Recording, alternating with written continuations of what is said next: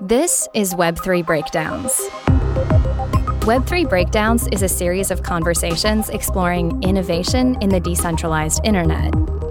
Each episode, we will focus on a different topic.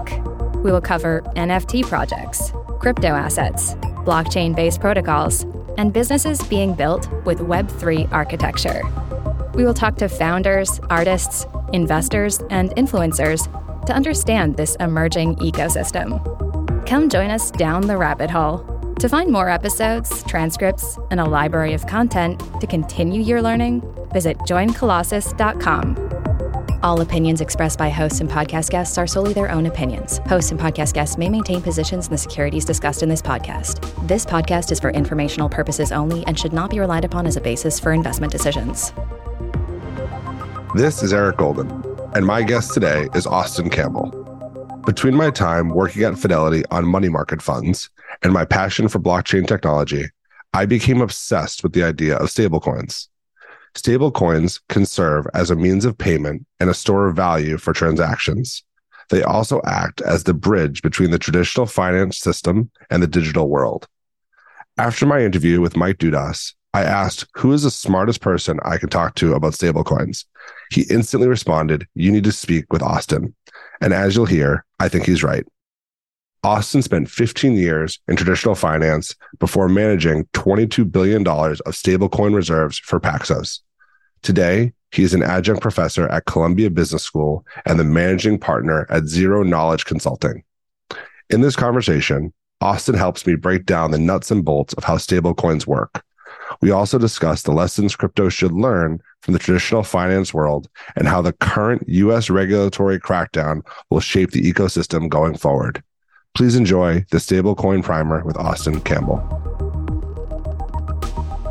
Austin, thank you for joining me today. I'm happy to have you. Thank you very much. I'm happy to be here. The way this came together was I was asking Mike Dudas about who's the person he knows that's the most knowledgeable person in stablecoins. So he said, you have to talk to Austin.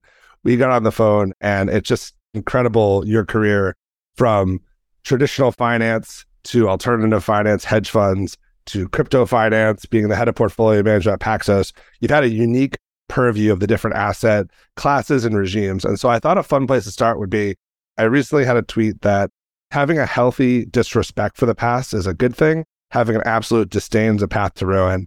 And what I was pointing to is that coming from traditional finance as well, there's lots of problems with it, just like there is in every industry, but there's also lots of knowledge and wisdom that happens when people go through crises and they learn and they say, okay, we probably shouldn't do that again.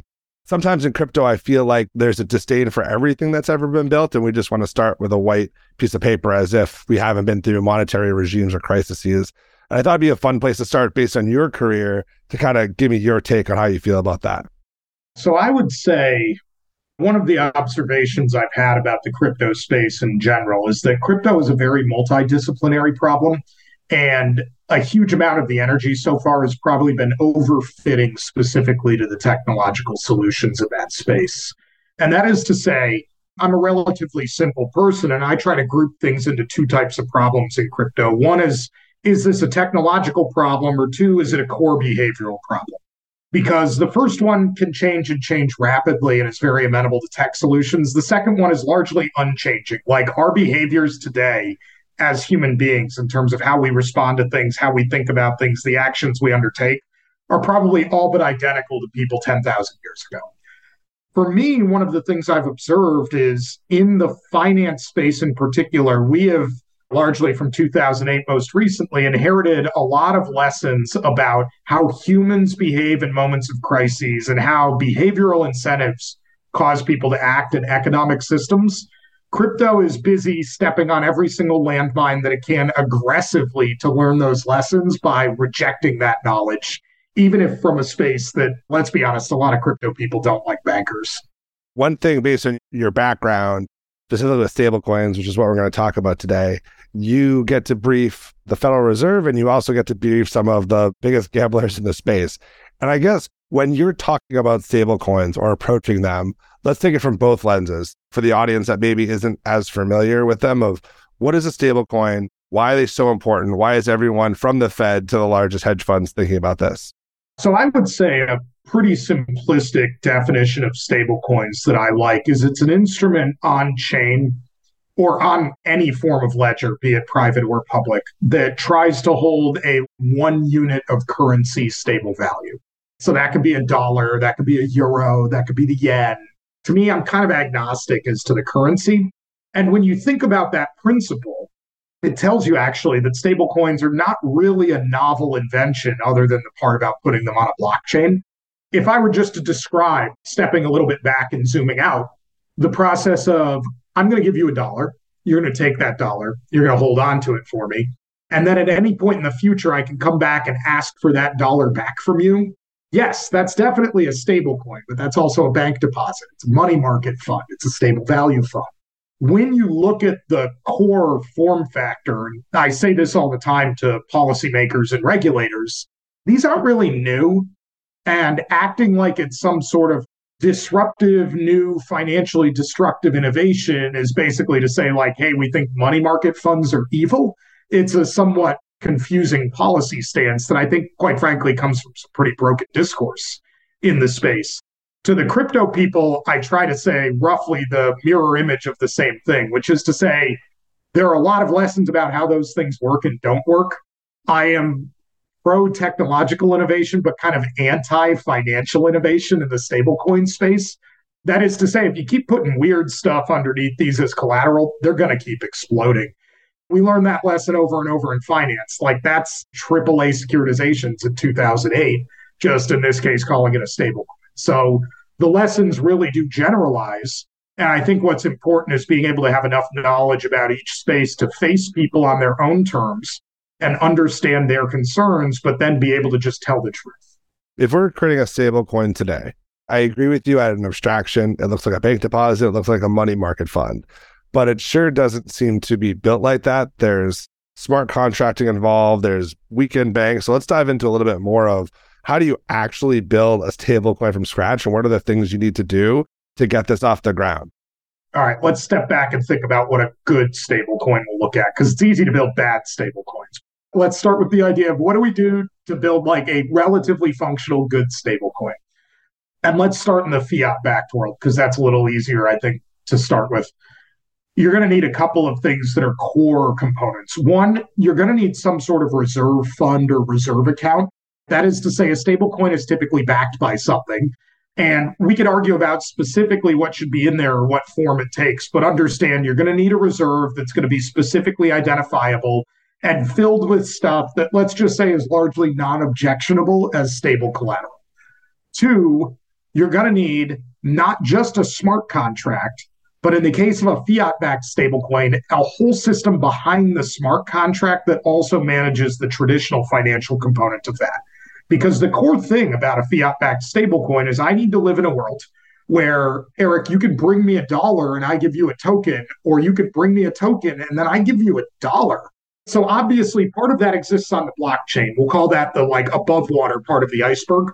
But beneath the iceberg is all of the financial machinery for that to happen.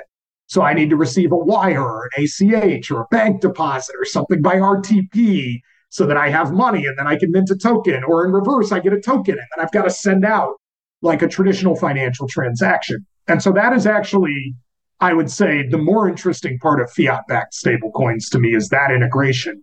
You referenced the banking problem in weekend and overnight. So put a pin in that for now. We'll come back to that. Because another thing I think you need for these to work properly is actually a guarantee of timely redemption. If you bring somebody a token and they're like, I'll get back to you in 3 months, that is not a stable coin as we think about it. You're going to need some sort of guarantee there. And ideally, you're going to have a legal and regulatory framework around these things that imposes the responsibilities for these things to work well and be transparent on the issuer. Because your worst nightmare as a stable coin holder is when somebody doesn't have that on day one, you mint a stable coin and you think it's backed by T-bills, and then you wake up 6 months later and they've taken like a YOLO into Tesla stock levered or something like that. You need controls around the pool of assets and disclosure around them so that you know your stable coin is, for lack of a better word, stable. So I would say, thinking conceptually, these are a lot of the elements you need to make a stable coin work. What's hard about it, why do the fiat-backed ones have trouble, usually comes in one of two varieties. One, which we experienced when I was at Paxos, is just melding together a 24/7 always-on crypto system with the traditional banking system is actually a complicated problem. You're taking something that is very live and very quick and putting it on something that is extremely legacy. And as a result, managing the intermediation between those two is hard. There's a set of banks in the United States, the most two well-known of which in the crypto space are Silvergate and Signature, that run 24/7 internal ledgers. So what that means is if I have money deposited there and you have money deposited there, then outside of regular banking hours, we can clear a transaction between us with finality. Signature in particular is using a blockchain implementation for that, interestingly enough. But what this means is that at 3 a.m. New York time, I could mint $250 million of stablecoins if we both had sufficient cash for somebody in Asia or somebody in Europe. Because one thing you don't want to do with a stablecoin, pro tip for anybody who's going to be running one, is take contingent receivables. I can't be like, oh, I'll send a wire the next business day, or like, we sent you money, but it hasn't cleared yet. Because then if you mint the coins and you have a break, now your stablecoin loses its peg. You don't have enough assets backing the reserve. Or if you're going to do that, you need to hold excess capital in the reserve such that if you have breaks, it's not a problem. This is back to like, why do banks hold capital in general?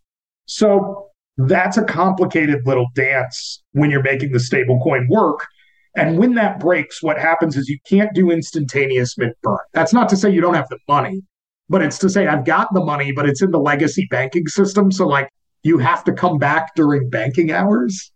So like 9 to 5 New York time to get your money, and you can replenish it then, but it causes these weekend and overnight breaks. The other area where there have been problems is with the actual reserve assets. That is to say, if I put an asset in there and I want it to be worth $1, it's going to be a real problem if it significantly goes down in value and is not worth $1 anymore. This has been for a long time, for instance, the constant criticism about Tether, which is what's their reserve composed of and how do we know it's actually stable?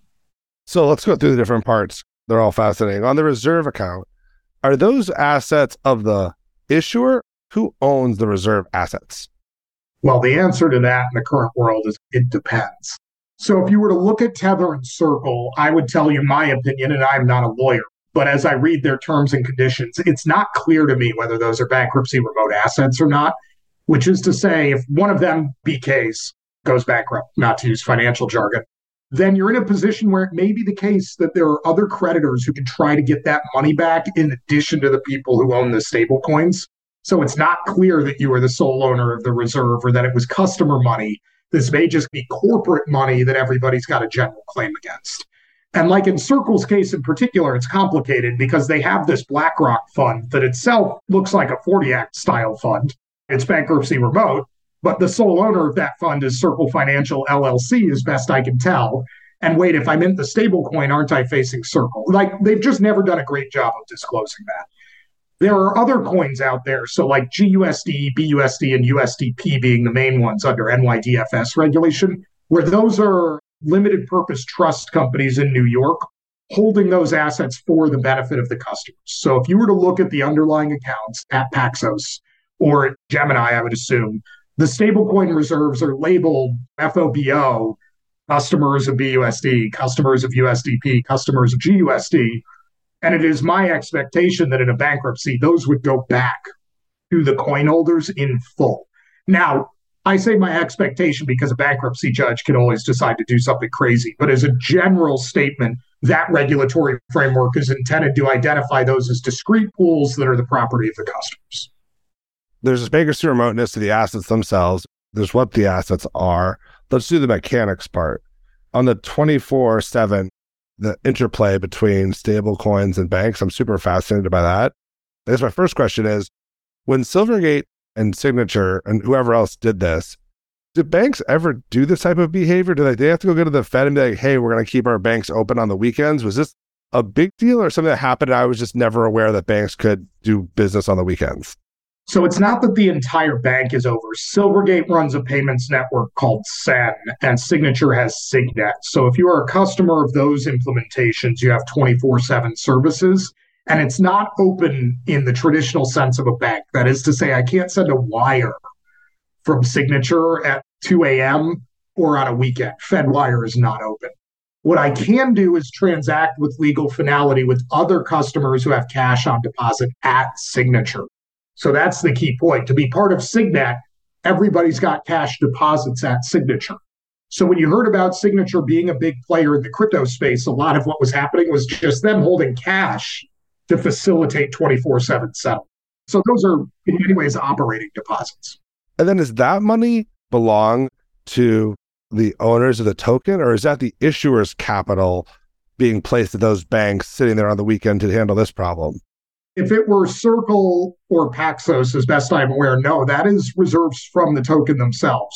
Because if somebody is minting or burning, for the most part, you're leaving the reserves there. There's probably a little bit of capital for each of those firms that's their own, but nowhere near the amount of deposits. If you looked at Paxos's reserve disclosures, they had anywhere in the hundreds of millions to about $1 billion of cash at various points. That's not just Paxos's money sitting there. That is from the tokens. And you can see in the transparency reports that Paxos publishes, which I helped author, that's fully disclosed as part of the reserve. I mean, Circle at one point had 13 billion of cash sitting in places. I'm willing to bet Circle doesn't have 13 billion of cash on hand as capital. That's clearly money of the token holders hanging out at those places. So in those cases, you are taking risk that one of those banks fails if you've got your deposits there. So as a way to think about it, I'm going to use simple numbers for myself. I have $1 billion stablecoin. I'm going to take 900 million of it. I'm going to go buy some T-bills, keep them rolling. So I feel safe about that. I'm going to hold those. And then I'm going to take 100 million or 10% of my fund because I've looked at some sort of like historical redemption behavior over the weekend. And I'm going to park 100 million as Signature and Silvergate, just as unsecured basic cap deposits there. So that if I show up as a hedge fund and I'm like, hey, I bought 100 million of this stablecoin, I want 100 million USD. The issuer is like, that's good because I had some here. If it ever went over that number, then you have fear of the peg maybe going off. Is that fair? If it goes over that number, you're like in the classic sort of overnight repo world of problems, which is to say, I still have the cash. Remember those 900 million of T-bills that we just talked about in this example? Just I can't give them to you right now. You have to wait until I go sell them, which will be the next business day, settle them, which might be a business day after that, and then give you the cash. So you end up in a world where things could be settling T+1 or T+2 as opposed to instantaneous. And so I would say there's two types of peg problems in crypto, and it's important for crypto natives to understand this part. Type 1 is the reserves are there, but we can't get them to you instantaneously. In that case, while in theory things should depeg, they shouldn't depeg big if you know what those assets are and those assets are creditworthy. And in that case, not financial advice, but if they do, the trade to do is to buy the token at a discount and just wait the 3 or 4 days to get it redeemed. If you can make 5 points doing that, you do that all day, every day. On the other hand, is peg stability worries that are based around, wait, are there actually reserves? So in my fiat world, if instead of 900 million, in this case of T-bills, I owned 900 million of commercial paper, and let's say it's 2008, 100 million of that commercial paper is Lehman, yeah, we may have a peg problem, right? And that's not one that's going to self-heal with time. That's a different variety of problem than purely the liquidity one, where it's like, look, I can sell some T-bills. Like the Lehman paper is now just permanently worth less. So to some extent, that is the difference in problems that you see with Binance halting USDC and BUSD redemptions temporarily overnight at one point, and then unsurprisingly resuming as soon as you get back to like New York banking hours versus, say, UST and the complete collapse of that. How often does that happen where you miscalculate how much you need in the traditional banking system, where you have these draws that are really the banking system and the 24-hour nature kind of falling out of sync? Not necessarily any nefarious behavior. You went and bought a bunch of Tesla with it. How often does that happen where the market just spikes and the issuer is like, oh man, I just don't have enough collateral. I'll give you treasuries and T+1. I would say as a starting point, I think calculate over specifies how good you can be at that. That is to say, you're making a prediction there, and predictions are hard to make, especially about the future. So what happens is you're always looking at stress scenarios and potential needs, and you're trying to budget for the efficient frontier of I want to have enough liquidity to fulfill instantaneous demand at most times. But I also don't want to just leave all my money there because I am running credit risk to these banks, and you're probably earning less in interest than you earn elsewhere too. So there's a push-pull in terms of safety versus efficiency. So I would say at the time I was at Paxos once or twice, right over the course of about a year, when things get really crazy, especially with people burning stable coins, it will happen once in a while, but you're probably better erring on the side of safety of the reserves versus liquidity if that's the trade-off you're making, and just telling people like, we've got the money, keep your pants on, it'll be a day.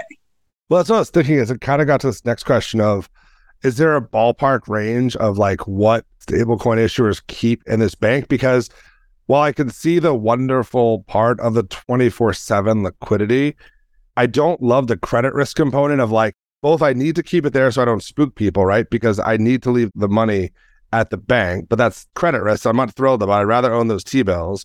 But if you want your money Saturday at 3 a.m. or Tuesday at 2 a.m. for that matter, you need to do this to make this all work. How much of stablecoin funds end up in the banks to wait for this need? So at Paxos, for us, it was single-digit percentage points. Depending on the regime we were in, could be lower, it could be higher. In really high volatility periods, we would probably, estimate for a little more liquidity than not. But like single-digit percentage points, I would tell you, having read their transparency reports, if I'm reading it correctly, I think Circle has historically been more than Paxos was. So they may have been, as high as 20-ish% at some points. But I would say it's not obvious to me in that space there is a correct answer. It is a question of trade-offs and what you are managing for. So that's not to imply one is like strictly better at all times than the other. Like you're making trade-offs. That's why I find it's such an interesting problem. You could have zero at the banks and say we're always going to settle in banking hours. I don't know if anyone's ever tried that, but hypothetically, you could run a stable coin that got rid of instantaneous liquidity and said this is a money market fund that doesn't pay interest, but rides on crypto rails, will be available when the banks are available, right? And then you have zero. Depending on how you read it, Europe might have gone with a little bit of that logic in like the MiCA legislation for stable coins, which to me is interesting because I think having some degree of instant liquidity is probably important. I want to see how that evolves on the mainland there. I've chit-chatted with somebody who's a researcher looking at that. And I think, if you're in a mainland European bank, you can't get other crypto counterparties onboarded. Because here's the other part. It takes two to trade. So like if I have this money at a bank, but nobody wants to mint or burn can bank there, it doesn't matter. You're on an island with no connections. So you need both sides of the ecosystem. And then you need it 24/7, not for small payments, but at scale. Quite frankly, nobody cares about 25K. They care about 100 million. We may get that experiment run live. It'll be interesting if they do. Maybe that also is helpful is what are examples of why people need to move $100 million on a weekend? Crypto markets, unfortunately, are 24/7. When prices move around, especially prices of native crypto assets, we're talking about Bitcoin, ETH, SOL, whatever you want, people want to be able to trade that stuff. And what do you trade it for when all of the trading pairs are based on stable coins? Well, that's the raw material to make that work, especially when you also see them in DeFi all the time. So you can think of this as people either deploying dry powder if they want to be minting coins on the weekend so they can go do these things, or if they really think the system is getting janky, taking their money out of it entirely. Now, I think depending on the stable coin, that's probably a little bit panicky. Knowing, for instance, how we did things at Paxos, I don't really feel any worse holding like BUSD on the ETH chain than I do like having a bank account or a money market fund. But when people get scared, they just get scared and throw everything overboard. That's, again, one of those lessons you learn in traditional finance. I've been there. Yeah, we've definitely seen that in 08. When one thing broke, everyone assumed everything was broken and you were dead until proven alive. Exactly.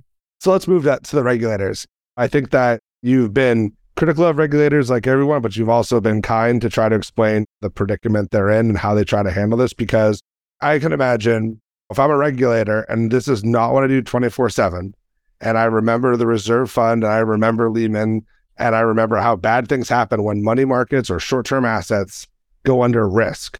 The first thing I'd be concerned about is the banks are doing what now on the weekends? That just seems like I don't want that. getting into this again, and then boom, it's a problem. So why don't you give a perspective of the regulators, the challenges they face, and your advice to them? I would start by saying, one, full transparency for all listeners. I have some personal friends in the regulatory space in the United States, some of whom are decently senior. And I will also reveal my bias by saying, for the overwhelming majority of them, I think pretty highly of them. And I would tell you, they largely have a completely fucking impossible job, if we're being reasonable as to how this really plays out. Because the thing to understand is if you're at a regulator, one, these people are dramatically underpaid. It's actually real bad. You could publicly find the salaries for the CFTC and the SEC, but I will tell you that I had years at JP Morgan on a trading desk where either I or people I sat next to made 10 times what we pay an SEC or CFTC commissioner. That's mental. They were paid about the same as like the analysts, which is first year, second year people. So you're underpaid, you're under-resourced, you don't have all the expertise you need, you cannot get the best people. If I can give, by the way, one piece of advice to legislators about crypto, it's actually just pay your regulators enough that you can hire experts to actually handle this stuff well. The handful of countries in the world that do that, like say Singapore, tend to do much better at this stuff when new technology comes along. But with that said, in those seats, you're primarily thinking first and foremost about safety, soundness, and consumer protection. So one thing to understand is that regulators in general are not pro-innovation because innovation disrupts things, it breaks things, it causes problems. They have been given marching orders and the things they are told to do that will give them a slightly anti-innovation skew. And that's important for people to remember. Number two is that for them to trust you, you need to have credibility. And credibility comes by doing the right thing, even when it's hard, over time. And crypto transparently deserves about an F minus for that. For a space that supposedly is about reinventing money for the good of all and open access and financial inclusion, boy, there's a lot of people stealing everybody's money.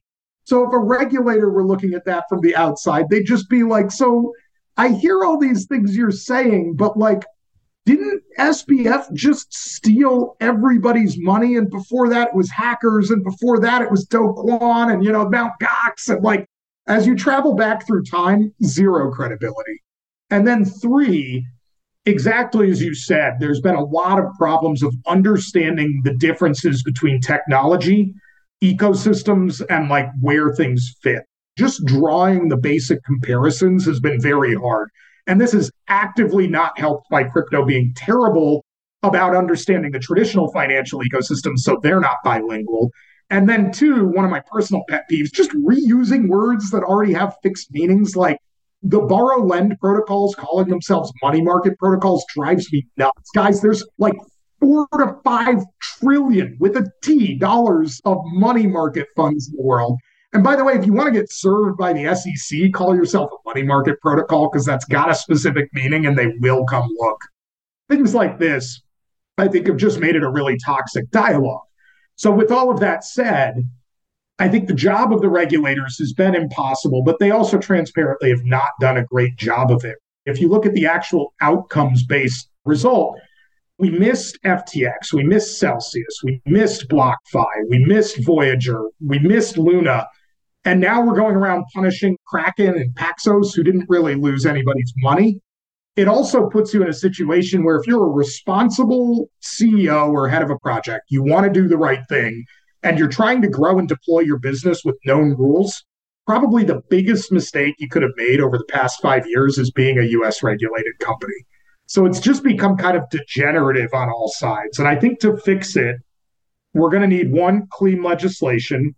Two, the crypto community has got to do a better job of self-policing and communicating with the regulators who want to be constructive with you.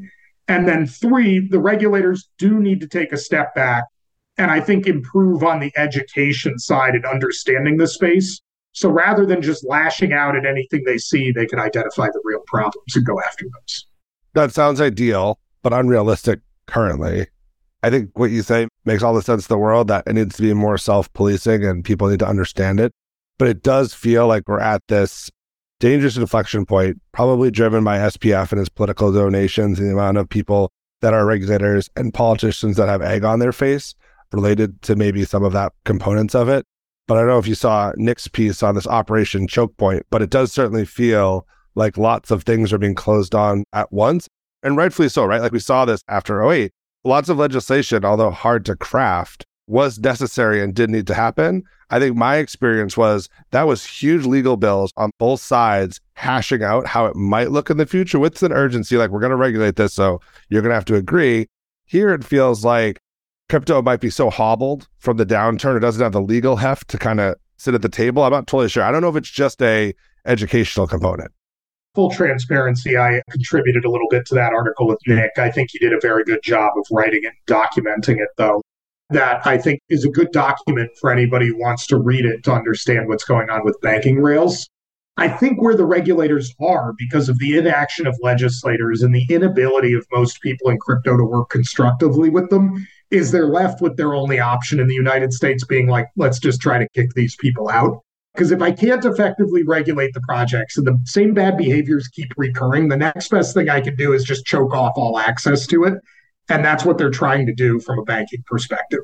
I agree that's not ideal. But again, back to the regulatory job being hard, I'm not sure they've been presented with materially better options right now than that. If you go back to like my core mandate being consumer protection. So that is where I say we need legislation, we need more education. And quite frankly, the crypto community, like here's a great example. If you have people who were running a hedge fund that blew up, that lied about their exposures, and then rather than help creditors in a bankruptcy proceeding, fled to non-extradition jurisdictions, maybe don't fund their next project. If you want to have credibility with regulators, just saying, not to name any names. But this is the sort of conduct that as it continues will become increasingly toxic. And all you're going to do is empower people who want to centralize these things and take it away from the average person to do exactly that. You're creating the future that you were trying to avoid with this sort of behavior as a community. So I do put at least a decent amount of the blame on these people. Like, if your view is that all regulators are strictly evil, you leave them no room to work with you. And I will tell you on a personal basis, maybe that's true of a handful of them, but it's not of the majority. What would you say of your experience in the crypto space? What percentage of people do you think hold that belief that this isn't anarchist, regulators are bad, and it's better to disengage versus are looking to find some way to work with them positively? And more in the powerful seats, like you guys were at the head of Paxos, like leaders in the space, what are they trying to do? So I would say that answer may be changing with regard to U.S. versus non-U.S. regulators. So let me start with non-U.S. I would say if you look at legislation recently, like it's not perfect, but Europe passed MiCA, and I think it's an honest attempt, so I applaud them for that. The UK has obviously gotten much more constructive, like His Majesty's Treasury, it still sounds weird to say his, has recently put forward a framework for bringing crypto assets into the financial system there. Singapore has obviously worked on a lot of things. I think very highly of the work of the MAS and would like to give a shout out to them for what they've done. Hong Kong is getting more constructive, Vera over in Dubai. So I think there are a lot of people outside the US that people are happy to engage with that seem to be doing constructive things. And I think there's starting to be a greater union between the good actors and those people to get some constructive things done. I think in the United States, part of the problem we have is what appears to be a combination like major turf war with the SEC essentially attempting to assert it's the regulator for all things at all times at all places, which is a little bit problematic. And then on the other hand, the banking regulators being a bit hobbled and that they really only touch the banking part of the thing. And they haven't gotten clear guidance from Congress on what they're supposed to do with it. So they finally just said, all right, well, after X number of years of this nonsense, our answer is no until we're told otherwise. Speaking of that, of the SEC and the kind of the turf war, last week was a bit of a crazy week. I've been studying qualified custodians probably for the past 7 months of my life. And suddenly there was news and tremors that it was all going to change. And there was a proposed rule that's 434 pages. I've actually read it. And I think there were some surprising parts. One was that the SEC came out and said, essentially, they're in charge of all assets. I'm being a bit hyperbolic, but there's a sentence in there that says that the qualified custodian rules, as the way I read it, whether it was artwork, land or real estate, lumber, or actually like quoted, I believe it was corn, but another commodity was quoted. Technically, if I'm a manager of assets and I want to hold those and run a strategy, I need to use a qualified custodian. And so I think the part that kind of stunned me was, okay, we have these securities. We know what we do with those. We've got this new thing called non-securities.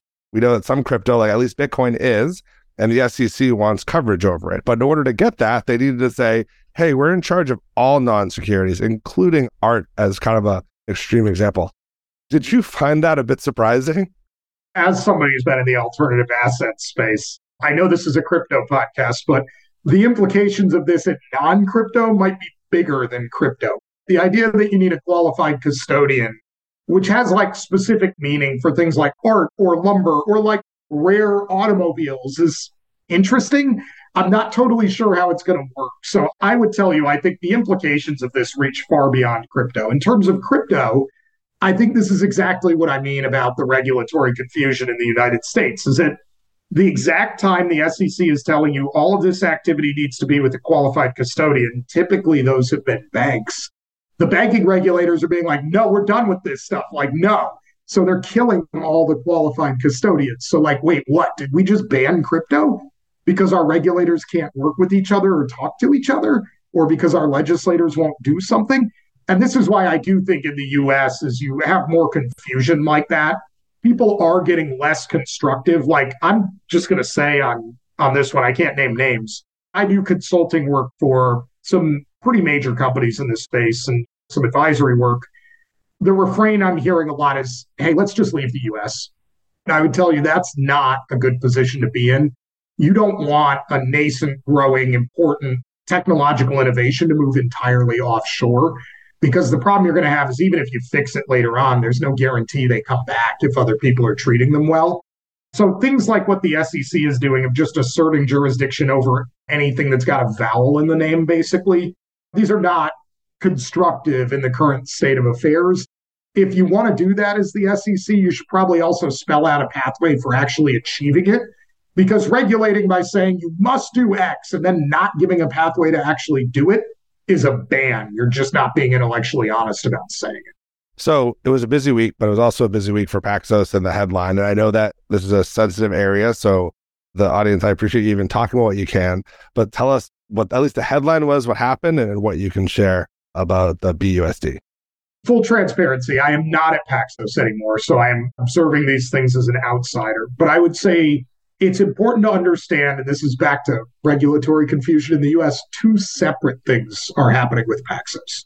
So one of those is that they got what's called a Wells notice from the SEC. Shorthand for that is basically that the SEC thinks there may have been a violation and intends to investigate, possibly pursue enforcement action. That appears, based on Paxos's own public statements, to be around BUSD, which would imply that the SEC thinks BUSD is somehow a security. Now, I haven't seen, and it hasn't been publicly disclosed, what the exact reasoning behind that is. But usually when you're a security, there are a lot of different tests. Howey is the most notable one that you have to fit into. Some of them are pretty broad, though. So one way or another, the SEC is alleging, with that kind of notice, this thing should be governed by securities laws, which requires registration, restrictions on trading, et cetera, et cetera. Basically, you can't use it as a stable coin, is what I would say the shorthand is. Now, important to note, Wells notices are just statements of intent, if you will. Nothing formal has happened. You can and do discuss them. It is not a guarantee of anything, either good or bad. So in terms of response, Paxos's actions around BUSD, I would suggest, are not in response to the SEC. But the implication that all stablecoins are potentially securities, that would be problematic. The second part is that the NYDFS has been involved with Paxos and is displeased one way or another with their handling of BUSD. It appears to materially be around the connection to Binance and the fact that BUSD was only ever authorized by the NYDFS on the Ethereum chain. Other people began bridging it elsewhere in the ecosystem, and so Binance started doing it themselves over centralized bridges. There's been a lot of confusion at the DFS, I could say, but elsewhere as well, about what is this wrapped thing that's on like the Binance smart chain versus what is this ETH thing? And like, again, back to the How do we have technological sophistication? How do we have adequate monitoring? How do we know they're not minting this thing out of thin air as opposed to having it locked in a reserve contract? And I would say my knowledge at the time was nobody's perfect. This is a fast moving space. I'm pretty certain like Binance had some operational teething around that, but I never personally saw them minting billions of dollars of unbacked stuff or anything like that. But I think it came to a head with the DFS, especially with all the scrutiny around crypto in general. This becomes a time when a banking regulator who has sweeping powers can really just use anything they want as a pretext to act. So they're basically, my understanding is forcing Paxos to shut down BUSD, which is to say all the money is still there, but you can't mint new BUSD, and over time you're probably going to have to redeem it all or transition it to something else. How many stable coins does Paxos run? 3, depending on how you classify it. So when people say stable coins, if you mean the dollar-backed ones, it was USDP and BUSD. If you also include the gold token, it would be 3, and that's PaxG. I saw the headlines and it seemed like the Wells notice was related to BUSD, but not USDP. Does that suggest you, this might be too much reading between the tea leaves, that the SEC isn't saying all stable coins are securities? They're saying something specifically happened with Binance that they're unsure about? Maybe. Keep in mind, getting one Wells notice is not a guarantee you will not get future Wells notices or that other people won't get them. Back to the regulator thing, the SEC's only got so much bandwidth. There's not 28,000 lawyers at the SEC who can chase all these things at once. To me, looking from the outside, there's 3 potential layers of arguments. One is just, hey, anything backed by securities is a security. That would obviously implicate all fiat-backed stablecoins. That would have, back to the SEC claiming regulation over everything, implications for all sorts of downstream assets of basically the entirety of the insurance market. So that would be an interesting play, but that's not to say it won't happen. 2 is that they think there's something specific in a commercial arrangement between Paxos and Binance. It might be hard to separate that from, say, an arrangement between Circle and Coinbase, though. So that might imply at least one other thing is a security. The third one would be that because Binance was paying interest on BUSD on their platform, it's a security. But again, go look in your Coinbase account, you get an APY on USDC there right now. So I find it hard to believe personally that there's something specific only to BUSD that would not touch any other stable coin. So I would think if the SEC is going to do a thorough job and really means what they're saying, you're going to find out that other stable coins are considered securities as well. I forget what it was. Last year feels like 20 years in one. But when Binance consolidated its stable coins, so I think you used to be able to use USDC and USDT and BUSD. Yeah.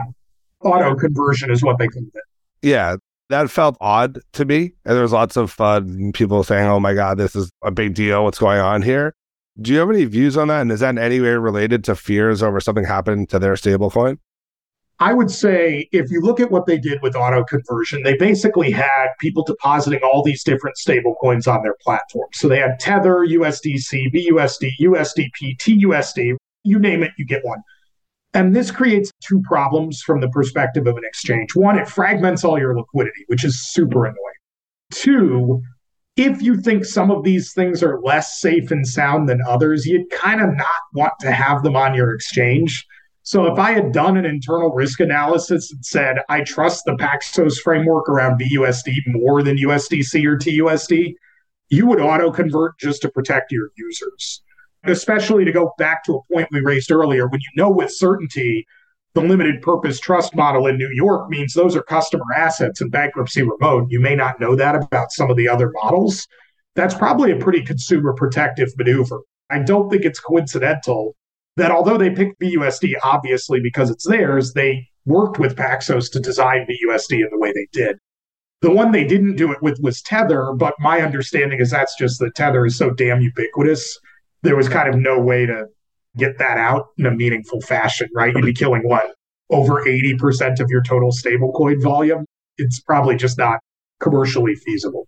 It just seems to me, I don't like thinking like, oh, this is all so weird or coincidental, but it sure feels like there's a lot of stuff circling around Binance particular that people are then picking up as signal for other things. And I think I'm trying to separate the noise and the signal part about how much of this is a U.S. regulatory response to whatever potential concerns they may have versus specifically impacting how stablecoins and securities will be structured in the future. Certainly there's regulatory concern about Binance in the United States. a lot of US regulators are like, we missed FTX, is Binance the next FTX? It's easier to just assume yes and act. Two, I would say at least some of these actions are probably precursors or leading edges of greater regulatory action. The NYDFS pulling back on BUSD, for instance, I find to be incredibly consumer disruptive, which should tell you something about the fact that there's probably a real US effort to constrict access to crypto. Because who's been the biggest winner from this whole BUSD action? It's been Tether. And I dare anybody with a straight face in the regulatory world to come to me and be like, hey, Axos under the NYDFS in this regulatory structure that's extremely clean, far less safe than Tether. It's just not credible. So that tells you they have some other reason for doing it. And it's one of those things where we don't have a choice in the regulatory world between, yes, well-designed stablecoins and no stablecoins. It's yes, well-designed stablecoins, or yes, stuff offshore that's not terribly well regulated. And I think that maybe has been lost in the current debate. What would you say is some of the silver linings of your discussion with regulators? I mean, it's obviously a reactionary time. It makes sense. My hope is that if we can get to good forms of regulation or things that are workable, then good actors will be able to play. Because I've always felt like it's hard to say that it's a gray area and there's no rules and anyone can do anything. And then when bad things happen, be like, well, that's them, not me. Whereas if there's rules and you go through them, even though bad things still happen, firm believer you will have financial crises and they'll look different than the last. It does feel like regulatory structure, to me at least, and maybe it's background based, I'm like, I think that's necessary. It's good to have this. And this stuff, to your point, it always gets written after the last crisis and people start saying, everyone's been looking for the last Lehman for the past 15 years. It's like, this is the next Lehman. And now likewise, they're looking for the next FTX. So I guess on the regulatory front, are there parts that you're optimistic about, or is it pure doom and gloom for the US on the regulatory front for the next couple of years? I'm pretty pessimistic on the US. I think to solve this problem, we're going to require legislative action. And in our current legislative framework, I'm just not sure that will happen. With that said, I'm pretty optimistic globally on regulation. A lot of other regulators have really started to embrace this challenge at the time the US has essentially just tried to kick it out of the country. Ironically, that may be good for US consumers in the long run, is that as long as good products get built and you can use them, they don't necessarily have to be in the United States when they were built. I think that's bad from an economic perspective. It's probably bad from a geopolitical power perspective, but it might be positive for consumers over time. So I'm not bearish on regulation for crypto in general. I'm just bearish on the US, which is to say, unless Congress really wants to take this head on and lay down some rules of the road as to how this debate's going to proceed, it's pretty dysfunctional right now.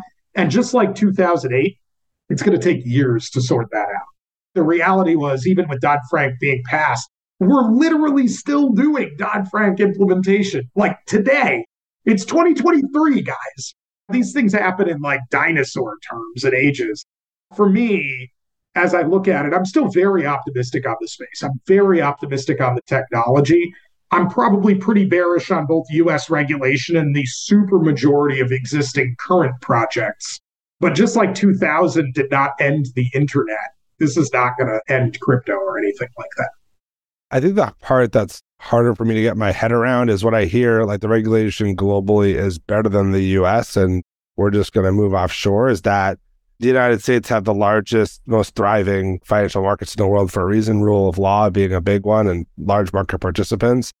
Maybe it's this huge sea change where suddenly the US is going to start to lose some of that power, possibly. But it's also so interesting to me that like when we talk about this, even stablecoins, how many stablecoins are not quoted in US dollar terms as a percentage? Like this is the dollarization of the world. It's very small, like single digit percentage points, and that's mostly euro. But counterpoint, a lot of the US being in that situation is path dependency. That is to say, especially in the post-World War II regime, we were the country that built all that stuff. I would tell you there are other places in the world whose legal regimes and protections can be adequate to just as good as the United States, only because they weren't the market. So long as you don't fumble it when you're the one who has that, you retain it. I just worry that we're now in the process of fumbling it. Because the US was not always the dominant global market. If you go back to like the 1700s, it's not us. This isn't something we're just going to retain forever for no reason. You have to earn it. That's very fair. Let's talk about more of a future outlook of what you can do with this technology with like stablecoins and the positives of, even though the next time we might be interviewing from Singapore or another country. I guess a couple of things that intrigue me is you mentioned it with paying interest, paying rewards, kind of how these people try to dance around this point that, I mean, one thing we didn't address with stablecoin, which is fascinating to me, is in a money market fund, that really was, if you go back to that, a massive disruption to bank deposits. And it was considered completely risky and was going to destroy the banks because the banks were like, we don't want anyone to compete with our depository institutions. But money markets take your money, you get $1, and then they pay you interest.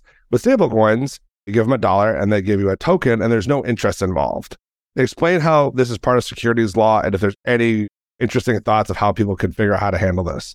Well, I was going to say a lot of that has been driven by regulators protecting consumers from earning profits, which is something I find particularly annoying in the United States. Rule of thumb, when an industry lobbies against something because it disrupts their current business model, you probably want to encourage that thing, not discourage it. Didn't we just spend a decade trying to solve the problem of too big to fail banks, and now we're trying to make them bigger by restricting competition? Doesn't make any sense. But with that said, yeah, paying interest on a stablecoin is one of the ways to probably turn the thing into a security unless you're in some other form of regulatory regime in the United States. I would have told you 3 months ago, well, the obvious thing to do is start a bank, have the bank only take deposits and put those in T-bills and just tokenize the deposits. That's a stablecoin. But the banking regulators have made pretty clear they're not going to tolerate that right now. So I would say what I expect for the stablecoin space is ultimately you're going to see, because there's good legislation emerging elsewhere, an offshore stablecoin that pays interest and just works properly. And that's what I mean by the US kind of fumbling. There's going to be a better offshore version of Tether that pays interest, that is well-regulated, transparent, properly disclosed, all those things. And it's just going to work properly. Because as an investment proposition, like, let me pitch something to all the VCs who are listening to this, okay? Here's how this is going to work. You're going to give me money. I'm going to take that money. I'm going to go do a bunch of cool stuff with it. I'm going to earn a bunch of profits. And then I'm going to give you back only your original money. Who wants to fund me? Obviously not. But that's what the current stable coins are. They keep all of the interest. So with rates going back up, this will get solved. The commercial pressure to solve it is immense, or stable coins will stop being a thing. It's one of those two. So I think it's going to get solved. I just think you may have frameworks offshore that solve it faster than onshore. Onshore, we probably need legislative reform to make that thing work properly. Why hadn't we seen it offshore in the past? SBF's using the Bahamian SEC. I'm sure a country would have been happy to take the money to try this. I've just been curious why no one has done a interest-paying stablecoin in the past. Well, until about a year ago, it's purely an academic discussion because an interest-paying stablecoin implies the existence of interest. So when you go from 2008 to basically a year or so ago of zero rates or close to zero rates, who cares? I'm not going to do all of this brain damage to you, Circle, to pay you 5 basis points or like whatever the number would be. But when the Federal Reserve has suddenly woken up and gone, oh my God, inflation, and now we're going to be looking at 4 to 5% rates, my personal opinion, probably for a lot longer than people think. If you look at the history of fighting inflation, like what happened here in the 70s, then you're going to need to find a way to solve this. Before, there was just no money in it, so like, why bother? What's your take on other assets using either the crypto rails? Like one of the things I got as a bond guy is if you're in the bond world, you're already a geek anyways, but if you figure out the life of a bond, from how it gets issued to an offering statement to bankers to underwriting to trading to settlement to back office to DTC to all the redundant systems, it blows your mind that one of the largest markets in the world still operates in this way, but it has for quite some time. So it's obvious that settling on a centralized ledger would be a superior option. However, it never intrigued me because I thought of all of those steps along the way make people money. The entrenched interests are so big. It is interesting. And so seeing stablecoins kind of break this way because there was so much demand for them is kind of the first point of, I can see it. What's your take on traditional assets using some sort of centralized ledger for settlement? I do think that's coming. Like 30, 40 years forward, I think the majority of financial assets will probably be on blockchains one way or another. It's just these things take longer than people think. Technological transformation of markets is not a fast process. In terms of low-hanging fruit, T-bills are an obvious one. There's groups like Ondo Finance working on that already. A properly constructed stablecoin is probably just a government money market fund. Those kinds of things, I think, will be explicable and easier to get on chain. After that, I would suspect the next generation of stuff probably comes from the other direction, which is to say, some of the problems we still have from 2008 are things like Herstatt risk, like overnight risk in FX markets, or when you're looking at like OTC derivative settlement and things where having transaction finality rapidly in a system that you can observe is not currently really there. So that's a way to wring a lot of counterparty credit and margin risk out of the system. So I think we're going to see a lot of those things get tokenized purely because there's a large economic benefit to doing so, even to the entrenched incumbents.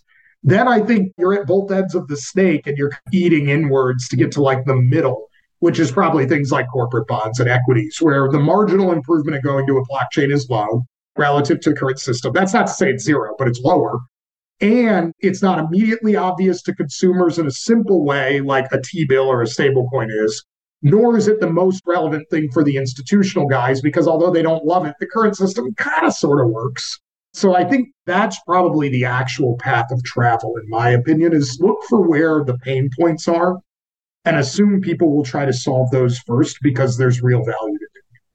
That's a really interesting take on it. I mean, I think that's probably one of the hardest parts of fixed income markets is it impacts everyone's life. No one just knows about it because it's not on CNBC and it's boring and it's the backbone stuff. They talk about equities. Nobody wants to talk about $2 trillion of overnight repo rolling every day, even though, I don't know, it funds the entire banking system. I think it's such a fascinating market just because so many things are on it. And so I see all these opportunities when people, like this kind of gets into some of the people ranting about utility cases with technology. I can see it. It just ends to your point. Like, are we talking 20 years or 30 years or how long away are we from such a thing? Another hedge fund I was talking to had a great example. They were trying to find ways to explain this value, the point you're saying of like, why would someone do it? They were trying to explain Fannie Mae mortgage-backed security pools to someone in their mortgage. And it was close, but I'm like, man, you're going to lose them in the first 5 words of going through this one. Like, it was close. I understand what you're trying to say. The actual cost of a mortgage is X. And when you, Mr. Pay it, you pay Y. You're paying 2% more than you should. Do you understand that? And if you took out all these intermediaries, perhaps you could have a lower mortgage rate. So maybe we'll see it in places like that. I feel like I'm less optimistic about seeing it in the near future. I agree with the lack of optimism about that being in the very near future. I would agree with that. I think if you want a good read on how long these things take, you need to go talk to people who've actually done digital transformation of financial markets previously, and they will tell you, yo, slow it down. Your timeframes are way too aggressive. I'm lucky in that one of the people I know from JP Morgan is this woman named Alice. She's amazing, one of the best people in finance I've ever met. And she had worked on transformation of FX markets from paper tickets to electronic trading. And like, these things are not quick. They're very complicated, and you have to make sure not to break stuff along the way. So I would tell everybody, again, back to crypto not having learned the lessons of the past, if you're not talking to people who have already done this in financial markets, you're missing a lot of what you're going to need to do to make it work properly. Yeah, it's so funny. When I started the Muni Bond Group, there was a thing called the Notebook. It was a digital sheet that showed you all the streaming quotes. But the reason was, 15 years ago, it was a notebook. People wrote down quotes in a notebook, and traders passed around a notebook to understand where bonds were quoted. The third or fourth largest reinsurance agreement that I've ever dealt with, I was given a paper copy with like hand annotated notes on the thing, and that was the actual legal record. So again, the transformation of markets is a gradual and group consensus process. You cannot do it by coming in as a disruptive incumbent with no network effects, because markets are two-sided and require other people to trade with you or act with you. It's a very different mentality than creating a tech startup to displace like a social media company where you could just make your own. To make your own DTCC, you need to get all of the people who are currently trading with DTCC onto your platform with those securities. That's a very different problem. Absolutely. Austin, this is fun, and I love chatting with you. The way we end these podcasts I'll phrase it for you. What are you most excited to see built over the next 6 months? And what are you most excited to see built over the next 6 years? Over the next 6 months, with some of the regulatory regimes rolling out, there's two things in the crypto space I think we badly need that haven't existed. One is I do think we're going to get an interest-paying stablecoin somewhere. Maybe it'll be US dollar, maybe it'll be euro, maybe it'll be something else. But I think something that will be a properly regulated, properly disclosed, proper economic alignment stablecoin will be created somewhere. And I think that could really be the start of V2.0 of bringing finance into crypto. The other thing is I think somewhere somebody is finally going to figure out we need to solve the settlement problem. People talk about atomic swaps, but that's not really the way crypto trades. You still have a ton of OTC people and exchange risk. And just having an actual equivalent of a clearing company where it's like, guys, can we just get a smart contract where like I'll send USDC and you send ETH? And when both of the pre-agreed amounts are in there, it swaps them to our wallets. Or if that doesn't happen within a pre-specified amount of time, it just spits it back. We need to build something that gets rid of the settlement risk so that when there's a bankruptcy or when things fall apart, we don't have all these problems down chain, not just from having lent the money, that's fine. But coincidentally, I had money on the platform at the wrong time and got screwed. These are fixable problems. And I think people are finally taking that seriously. And what about 6 years? Okay, now you're really twisting my arm. Who 6 years ago in crypto would have said we're where we are right now? 6 years from now, we probably have like fully deployed identity on chain that people can use for verification in a way that's maybe legally understandable. We probably have legislation, at least somewhere in the world, where a smart contract can be your legal contract with like force of law behind it, so that actually now we're porting legal systems onto the blockchain. That'll be really interesting to me. There will probably be a whole bunch of largely failed CBDC experiments because those things don't work the way people think, and I'm not sure there's going to be as much demand for them. So that'll be entertaining to watch. And then I'll predict there's probably at least $1 trillion of stable coins out there at that point. Awesome. Thank you for the time. Excellent. Thank you very much. This was quite fun. To find more episodes of Breakdowns or to sign up for our weekly summary, check out joincolossus.com. That's JoinColossus.com.